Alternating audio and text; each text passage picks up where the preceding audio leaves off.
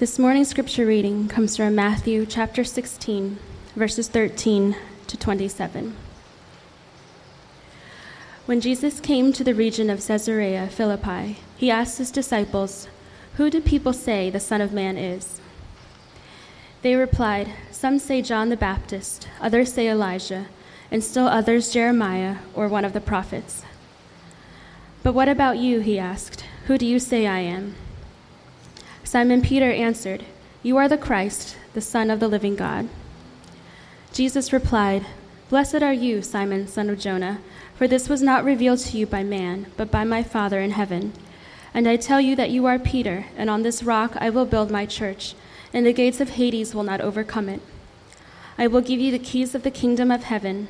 Whatever you bind on earth will be bound in heaven, and whatever you loose on earth will be loosed in heaven." Then he warned his disciples not to tell anyone that he was the Christ. From that time on, Jesus began to explain to his disciples that he must go to Jerusalem and suffer many things at the hands of the elders, chief priests, and teachers of the law, and that he must be killed and on the third day be raised to life. Peter took him aside and began to rebuke him. "Never, Lord," he said, "this shall never happen to you." Jesus turned and said to Peter, "Get behind me, Satan. You are a stumbling block to me. You do not have in mind the things of God, but the things of men." Then Jesus said to his disciples, "If anyone would come after me, he must deny himself and take up his cross and follow me. For whoever wants to save his life will lose it, but whoever loses his life for me will find it. What good will it be for a man if he gains the whole world, yet forfeits his soul? Or what can a man give in exchange for his soul? For the Son of Man is going to come in his Father's glory with his angels, and then he will reward each person according to what he has done." This is God's word. For the past several weeks, we've been looking into what it means to be a Christian. And it's because Christians today, they're defined by music, they're defined by the kind of books they read. Some Christians are defined by the churches they attend. Maybe some Christians are viewed or defined by their views on dating or their views on certain political agendas. But those things are all very nuanced, right? And it tells us more about certain types of Christian culture. What does it mean to be a Christian? And when you get to the root of the answers, there's a language. There's a language that tends to articulate the DNA of the Christian life. And we use words that are not always commonly used, words like repentance, words like resurrection, words like the cross, words like the centrality of Jesus Christ. Matthew chapter 16, this passage that we just read, it's one of the revealing passages where Jesus Christ teaches us about finding yourself, spiritual finding. And so he says in verse 25, he says, if you do this and this, you're going to find it. Find what? Find what? He says, you're going to find your life. If you lose your life, you give up your life, you're going to find it. He says, you're going to find yourself. The Greek word he actually uses here is psyche. It's where we get the word psychology.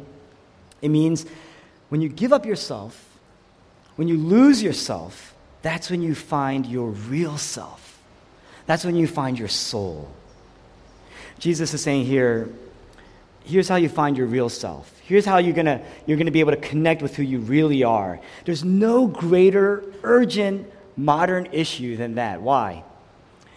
Ernest Becker, he's a Pulitzer Prize winner. His seminal piece of literature that he's written, he won the Pulitzer Prize for it, is The Denial of Death. But he actually wrote another book called The Birth and Death of Meaning. And it's a pretty famous book. And in the book, he really says this, the summation of the book, and he says it here, he says, most of our life is in large part a rationalization of our failure to find out who we really are, what our basic strength is, and what it is, what thing it is meant to work upon the world. Most of our life is a rationalization of our failure to find out who we really are, to find ourselves. In other words, for the majority of our lives, there's this disorientation. That is what drives the most of our issues. Why we're angry, why we're fearful. Becker says the reason is because we don't know who we are. Becker himself, he's self-proclaimed secular man in large part. He says that most of what drives us is this quest to find meaning. Why am I here? Jesus Christ says, I have an answer. I have the answer. And this particular teaching is found in all 4 books of the Gospels. And so his answer must be very important. And Jesus here says, you want to find yourself? Here's the answer. Take up your cross and die. Dietrich Bonhoeffer, famous Lutheran minister, he was executed in Germany during World War II. He says this, he says, when Christ calls a man, he bids him come and die. What does that mean? And the answer is in this passage, and it's laid out very neatly in 3 acts in this narrative. So we have 3 acts, 3 points. The points go like this. Jesus Christ's praise of Peter, that's in verse 13. And then his rebuke of Peter, which begins in verse 21, and that's with an incident. And then the teaching that follows in verse 24. So we have the praise of Peter, the rebuke of Peter, and then the teaching that follows. First, we have Jesus Christ and his praise of Peter. It begins in verse 13. Jesus asks his disciples, he says, who do people say the Son of Man is? And they respond. They say, some say you're John the Baptist, some say Elijah, some say Jeremiah or one of the prophets. But then Jesus asks, what about you? Who do you say that I am? And Peter, his answer is absolutely remarkable. He says, you are the Christ. You are the Son of the living God. What does that mean? What Peter is saying here is you're not just a prophet. All the other prophets, Elijah, Jeremiah, even John the Baptist, they pointed ahead to a day of salvation, but not you. You always point to yourself. All the other prophets, they teach, and then they say, they conclude, declares the Lord. They give a teaching, and they say, declares the Lord. Thus saith the Lord. In ancient times, the rabbis, they would teach. And the people would listen, and they would listen to what the rabbi has to teach, and they would validate the rabbi, and they would say, amen. What that means is, I've heard you, I validate this truth as of God. Thus saith the Lord, but not Jesus. Jesus Christ, he always began teaching with amen. He says, I tell you the truth. Verily, verily, I say unto you. That's what he says. In other words, Jesus says, I am the truth. All the other prophets, they point to the truth. I don't need validation. My words have authority. I am the author. I am the truth. Prophets, they always point to a way to reconcile to God. Jesus always pointed to himself. He says, no man comes to the Father except through me. I am the way. I am the truth. I am the life. Peter's confession, it's remarkable. And so Jesus blesses Peter. In verse 17, he says, this is from God. This had to have been revealed by the Father. And then he says, on this rock I will build my church. The Greek word here is Petra. He's saying, on Peter. Peter, you are a living stone. And on you, on this rock, I'm going to build my church. Now, Roman Catholics and Protestants, they disagree with what Jesus actually means by that. On this rock I will build my church. But both sides agree. Whether you come from a Roman Catholic background or from a Protestant background, it doesn't matter. Both sides agree that if you do not agree with Peter's confession on the true identity of Jesus Christ, you're very, very far from the makings of a foundational faith in Christ. What does that mean? Every other religion, the leader says, you want salvation? Well, here's a teaching. Here's how you do it. You got to do this, and then you got to do this, and then you got to do this. Jesus Christ is the only leader that says salvation doesn't come through striving, by working hard, but by receiving, by beholding. Jesus says, I came to strive so that you can receive. And until you get that, you're not in the church. You are not a Christian. Jesus' praise of Peter, one of the most remarkable praises ever said to anyone, it reveals who he is. He is the Christ, the Son of the living God. That's his real identity. Now, the second point is Jesus' rebuke of Peter. It's interesting because whenever Jesus talks to someone who's morally or socially marginalized, he talks to the poor people, or he talks to a prostitute, he calls them friend. He calls them daughter. But oftentimes to a religious person, To a teacher of the law, he's much harsher. He calls them hypocrites. But nowhere in the Gospels does Jesus ever call anyone what he calls Peter in this passage. Verse 23, he says, "You are Satan." And this after receiving the greatest praise that Peter could ever receive from Jesus. Jesus practically curses him. And he does it in public. Now, you would never curse somebody like that, at least in public, unless you wanted other people to see it. So this was very intentional. It was a lesson. It was a teaching. Peter says, you are the Son of the living God. What he's saying is, you are beautiful. You are the majestic King of glory. And Jesus says, yes. Blessed are you, Simon Bar-Jonah, Simon son of Jonah. And he confirms it. He references Daniel chapter 7, verse 13. He says, the Son of Man will come in his Father's glory. But what happens next? Verse 21. From that time on, what that means is from that period on, Jesus presents his plan. Here is how I will restore the world. Here is how I will defeat evil. I'm going to suffer. I'm going to be rejected. I'm going to die, and I will be raised again. In other words, I will defeat evil not through strength, but through weakness. I will defeat evil not through might, not through power, but through surrender. Not through might, but through brokenness. Peter says, you are the Son. In Mark chapter 1, Jesus Christ, he's being baptized. The heavens open up. The Spirit of God descends on him like a dove, and a voice from heaven says, this is my Son, with whom I am well pleased, with whom I delight in. Peter says, you are the Son that the prophets spoke about. But Jesus says, I'm going to suffer. I am the suffering servant. I am the Son, yes, but I am going to suffer as a servant of God. I am the man of sorrows that the prophets spoke about. Like in Isaiah 53, he says, he would be oppressed, stricken for his people. It's a completely new way of viewing God. Everyone was expecting the prophet. Everyone was expecting the Son of God who would come and devour evil and restore the world. And Jesus says, yes, I am that prophet, and yet I will suffer, and I will die. I will be oppressed. I will be rejected. I will be stricken. I will be the sacrifice. Peter says, no, God delights in you. God delights in his Son. Jesus says, I am delightful because I gave up my beauty. I am delightful because I will defeat sin by becoming sin. I'm going to defeat sin by becoming a sacrifice. Peter says, no, I will never let this happen to you. And Jesus responds, he says, get behind me, Satan. You are a stumbling block to me. The literal word, the Greek word here is scandalon. You are temptation to me. Why? Matthew chapter 4. You have Jesus, he's in the wilderness. And in the wilderness, Satan tempts Jesus 3 times. 3 times he tempts Jesus. The first, he says, I want you to turn these stones to bread because Jesus hasn't eaten. He had been fasting. And he says, I want you to turn these stones to bread. In other words, indulge yourself. For once, Jesus, just for once, indulge yourself. Self-satisfaction, bread. The second thing he says is, throw yourself down from this place. Essentially because God will protect you. Won't God protect you? What he's saying is, for once, preserve yourself. Protect yourself. Lastly, he says, I can give you all this wealth, all the kingdoms of the world. You can have power. Fulfill yourself. Be self-accomplished. Fulfill yourself. What Satan was saying to Jesus is, don't you see? You don't have to suffer.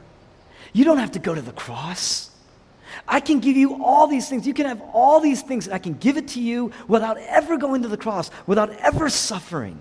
All 3 temptations revolved around yourself, without suffering, without the cross, without sacrifice. And each time Jesus responds with the word of God, and he says, no, no, no, no. And when Peter says, no, you can't suffer, you can't go to the cross, Jesus Christ rebukes Peter. He says, get behind me. You are just like Satan. You are tempting me to do the very thing that Satan himself was tempting me to do in the wilderness. To become a king without suffering.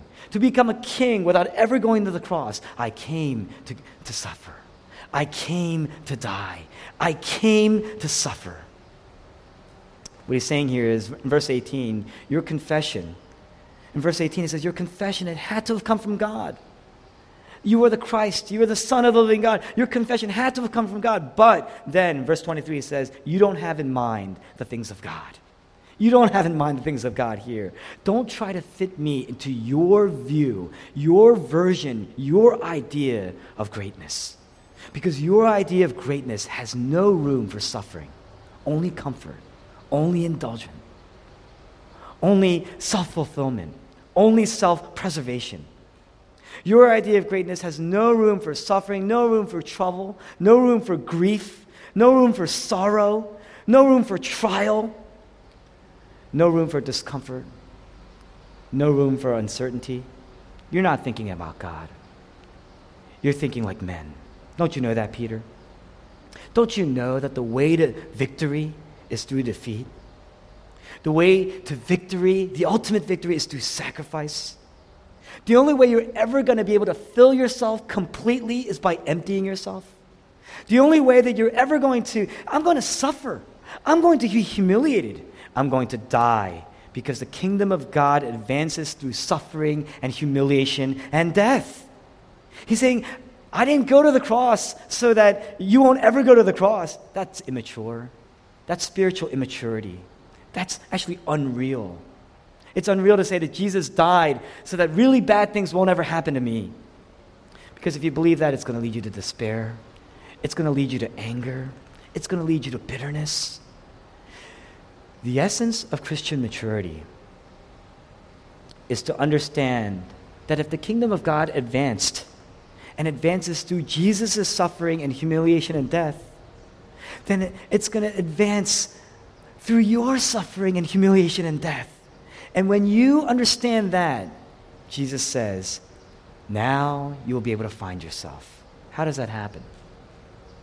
So you have this praise of Peter, his confession, what he says about Jesus. And Jesus says, on this rock, you are living stones who confess that Jesus Christ is the Son of the living God, the Christ. On you, these living stones, I will build my church. Then you have the rebuke of Peter. He says, get behind me, Satan, because you have in mind the things of men. All you think about is self-indulgence. Your idea of power is through might and through strength and through just subverting over other people, stepping all over people to get ahead. The kingdom of God does not advance that way. It advances through loss, being a lost cause, through defeat, through suffering, through humiliation, through death. It's remarkable what he's saying here, isn't it? Remarkable. How does it happen? The last point, we have the teaching. In our world today, there are two ways that you can define yourself. The first way is the traditional approach, what some would call the Eastern approach. A lot of us, Eastern here, right? The traditional Eastern approach.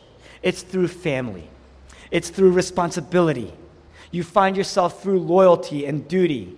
Your decisions are never your own because you never diverge from your family. You never diverge from the collective. You never diverge from the village. So you must sacrifice, and that's the operative word. Sacrifice, suck it up, sacrifice duty. So in order to find yourself, you have to lose yourself.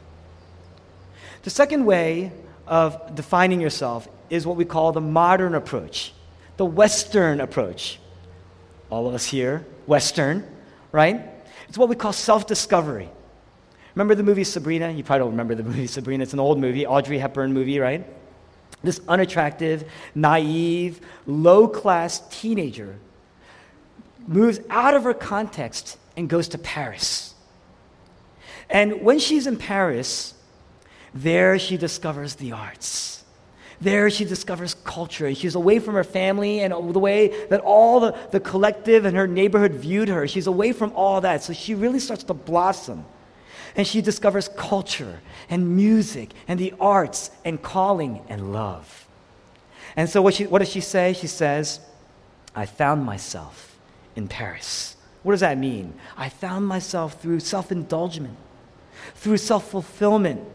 There in Paris, I discovered who I really am, my real potential, my real options.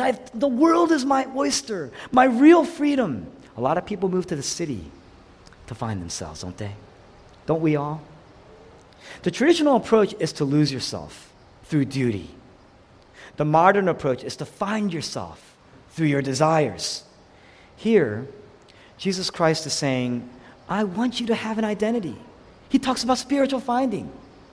Right? He says, if whoever loses his life for me will find it. That's what he says. He says, I want you to have an identity, but you cannot have a true identity apart from me.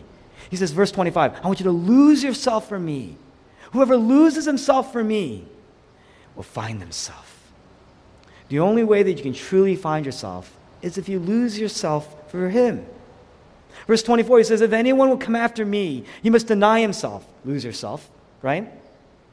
He doesn't leave it there. He says he must deny himself, take up his cross, suffering, and follow me. Build your life around the pattern of my suffering and death. He doesn't say, I want you to look for suffering. He says, I want you to just build your life around the pattern of my life and death. And then you will discover who you really are. Another way of saying that is, I want you to look at the cross and let the cross shape everything you do, everything you believe, everything you think. Notice, Jesus, he doesn't just say, I want you to deny yourself. I want you to deny yourself and just die, because then you would have completely lost yourself. He doesn't say that. However, he doesn't also just say, I suffer so that you would never suffer. I picked up the cross, right? So just follow me. He doesn't say that either. Jesus Christ suffered so that when you suffer, and when you build your life around the pattern of his suffering, in your suffering, everyone here, who here is not suffering? Everyone here has a suffering. He says, I want you to take that suffering and I want you to build your life around the pattern of my death. And then you will discover who you really are, because then you can become like him. And only when you realize that Jesus took care of the ultimate guilt, the ultimate condemnation, the ultimate suffering, then you will find out who you really are. You will find yourself. How does this happen? First, just a couple practical things. And they're remarkable. And they're kind of in progression, so you're going to have to listen to me carefully. First, how do you find yourself? First, you have to stop saving yourself. Notice, Jesus doesn't say, whoever saves his life will lose it, and whoever loses his life will save it. That's not what he says. In other words, it's not just about saving yourself. Stop trying to save yourself. Rather, he says, whoever loses his life for me will find it. Stop trying to save yourself through your good behavior, through a good reputation, through your good looks or your figure. Stop trying to save yourself with your pedigree to be acceptable to God, to be acceptable before other people. You know why we so desperately try to be acceptable in front of other people? Because cosmically we know that at one point in our lives we have become out of sorts with God. Ever since the Garden of Eden, we've been driven out of his presence. And because of that, we so desperately want to get back in. And that's why we have an innate cosmic desire to just get in with people, to get into the circle, to get into community. Stop trying. You got to fight the impulse to define yourself that way. When someone, nobody more than a pastor or your president is going to have his character attacked on a daily or weekly basis. And when that happens to me, what do you think? You think I'm made of a brick wall? Of course it's going to make me down. I have a pastor friend who once came to me and said, when someone attacks you, when someone attacks your character, you make it sound as if you were called here because of your character in the first place. You make it sound as if you were called here because of your record or your merit. No. You live on the basis of Christ's merit. You live on the basis of Jesus' character. So stop trying to feed this impulse to save yourself. Next, second thing we got to do is then stop trying to be strong. Stop trying to save yourself. Stop trying to be strong. Stop trying to be mighty. Stop trying to subvert. The world says, here's what you do. You want to find yourself? You got to build. You got to build because you're like a weak vessel right now. You're kind of small. You're immature. You need to build knowledge. You need to grow. So it starts with a college education. And you got to build, and you got to go to the best colleges because the best colleges will give you a great start. And then you got to accumulate from there. Build, accumulate wealth, build power, build title, build degrees, build this pedigree of yours. And then at the right stage, find somebody who you're going to love and just enjoy the rest of your life because that's another form of building. But think about this. The most powerful man in the universe who had no insecurity, no needs, he was never needy. Why did he come? What more could he have needed? He came to give up power. And yet he was raised again. Why? I mean, he came to give up power all the way to the point of death, and yet he was raised again. Why? Because his hope, because his salvation was not built around his power. And that means when you fail, when you're down, he didn't need it. He gave it up. He didn't need the title. He gave it up. That's not what defined him. So when you fail, or when you're down, or when you're guilty, or when you're suffering, these are crucibles in which you can become like Christ. And why? Because Jesus suffered. Because Jesus Christ suffered. The cross reveals who you really are. You know why? It gives you the ultimate reality of a picture of yourself. It's not a painting. Paintings are distorted. Caricatures, very distorted. Paintings are still distorted. They're not three-dimensional. This gives you a mirror, a picture of who you really are. On one hand, when you look at the cross, you see your real self. You see your guilt. You see your real sin. All the stuff that no one ever sees. There's a story about a pastor. One day, his community, his congregation brought him into the center, and they just basically spewed out all the things they didn't like about him. They thought it was wise to do that. They thought it would be healthy for him to do that. So they put him in the middle, and they just started hurling all his deficiencies, everything that he lacked, and he just sat there and he just took it. And at the end, they said, do you have anything to say for yourself? You haven't said a single word. We've been just hurling insults at you for an hour. What have you to say for yourself? He looked up, he smirked, and he said, I'm just glad that's all you know. I'm just glad that's all you know. When you look at the cross, you see who you really are. Your real guilt, your real sin, all of it. And it's so big that Jesus had to die for you. Jesus had to die for us. That should humble you. And Jesus Christ, he's so humble. He is the humble King. He came to give his life. You becoming like Christ. On the other hand, when you look at the cross, you see the love of Christ. You see the compassion of Christ. Everyone here, you would only die. Think about the things that you would die for. Now, I know some of us say, I would die right now for this, or I'd die right now for that. That's not what I'm talking about. I'm talking about, think about the one or two things in your life that you would truly die for. Is there anything in your life that you would really die for? Think about the one thing in your life that you would really die for. You would only die for the things you treasure. Things you treasure. I mean, you love your career. Would you die for your career? Would you die for your career? You would only die for the things that you ultimately treasure. What does this mean? What does the cross mean? There is your proof of your sinfulness, and there is the reality, the proof of God's love, that he treasures his people, that you are treasured by God, that Jesus Christ loves his people. Until you see how embraced you are by the Father, you will never be able to look at your real self. You will never be able to look at yourself in a realistic way. All of your flaws, that will strengthen you. There's no greater courage. And Jesus, he is so courageous, so confident, so resilient, so persevering. He has such poise. How do you develop that poise? You got to look to the cross. You see your real self.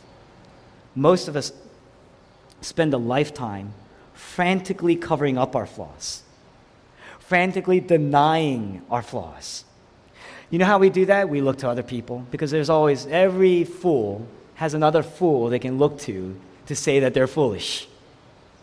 Every sinful person has another sinner that they can say, well, at least I'm like this person, right? You know, you start out, you say, well, you did something wrong. Well, at least I'm not like that person in the church. That person, now, he is a horrible person, okay? And then you go to that person says, well, you're a terrible person. Well, but at least I'm not like, the mafia. They're greedy and they're murderers. Then you go to the mafia and you say, well, you're horrible, you're greedy, and you're a murderer. And they say, well, yeah, but at least I'm not like a serial killer. At least I have a reason for why I do what I do. But these serial killers, they just kill on their own accord, for their own reasons, for their own purposes. You go to a serial killer, and a serial killer says, you're a horrible person. Serial killers say, well, yeah, I'm horrible, but at least I'm not like Hitler. Hitler's always the end point, right? At least I'm not like Hitler. And then you go to Hitler and you say, well, you're a horrible person. And Hitler says, well, Hitler, he doesn't, what is Hitler? Who's he going to blame? But I can guarantee you, he's got somebody that he can blame. No one's going to sit there and say, how do you get there? No one's going to sit there and say, well, yes, you got me. I am a sinner. I am exactly who you say you are.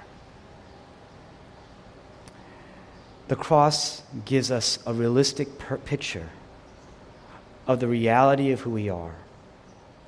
When you don't see the cross, you're going to spend your life frantically trying to cover up your flaws. And we do it by blame shifting. We do it by justifying ourselves. We do it by just subverting and stepping all over other people. We do it by accumulating wealth and power. We do it by just a frantic need for sex and sexual relationships because those conquests help us to feel better about ourselves. We do it by all sorts of stupid things, right? We can think of something and we can make it a competition. That's what we do. But when you look at the cross and see your sin, that it's greater than you could ever dare imagine. And there you see that God's grace in Jesus Christ is greater than you would ever dare hope, that our lives are hid with Christ on high. On one hand, it's going to humble you. Seeing your sin is going to break you. You're becoming more like Christ. But when you know that God sent his only Son to die for you, there goes the blaming. How can you blame another person?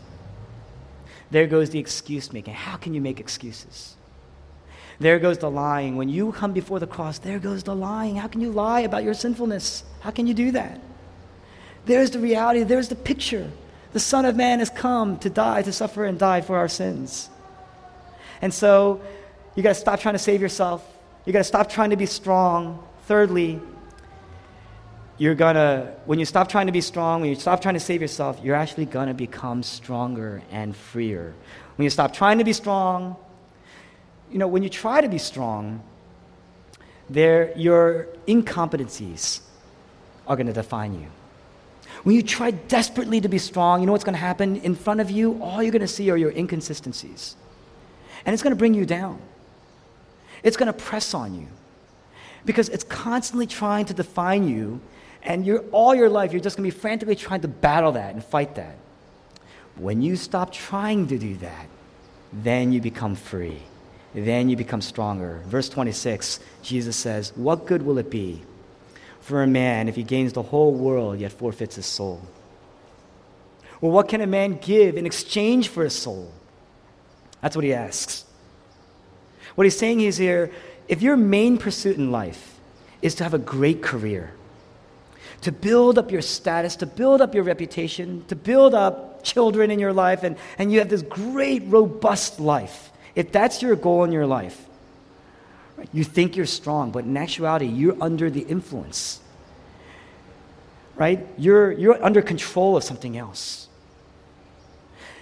And that's going to make you weak. Think about this. Take a man. His salary is $500,000 a year.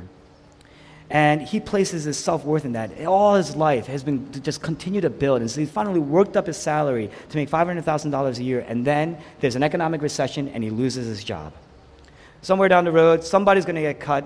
And he didn't make the cut. So he loses everything. He loses his job. Because he's placed his self-worth in $500,000 a year. And he's lost $500,000 a year. He's lost everything. He's lost his job, but more importantly, he's lost himself. He's gained the world, and yet he's lost himself. Do you see that? Jesus Christ says, I want you to build the pattern of your life around what I paid to have you, around what I've done to have you. Let that be the source of your worth. There will never be a recession of that. You will never be a depression in that. You will never have enough of that. It will always be abundant. God's love is overabundant. It will be more than sufficient for you. It's not just enough. Jesus didn't die so you would have just enough to get you by. He's overflowing in his grace and his love. Then you can look at anything any type of suffering, anything, and say, yeah, you can look at any blessing and you can say, yes, these things are blessings. These things are good. It's not wrong to make that kind of money. It's a good thing, but they are not the ultimate thing in my life. They do not define me, and so if I ever lose it, I will not lose my life. I still have a self. I still have an identity. How do you learn that? You know how you learn that? You're going through it. It's through your suffering.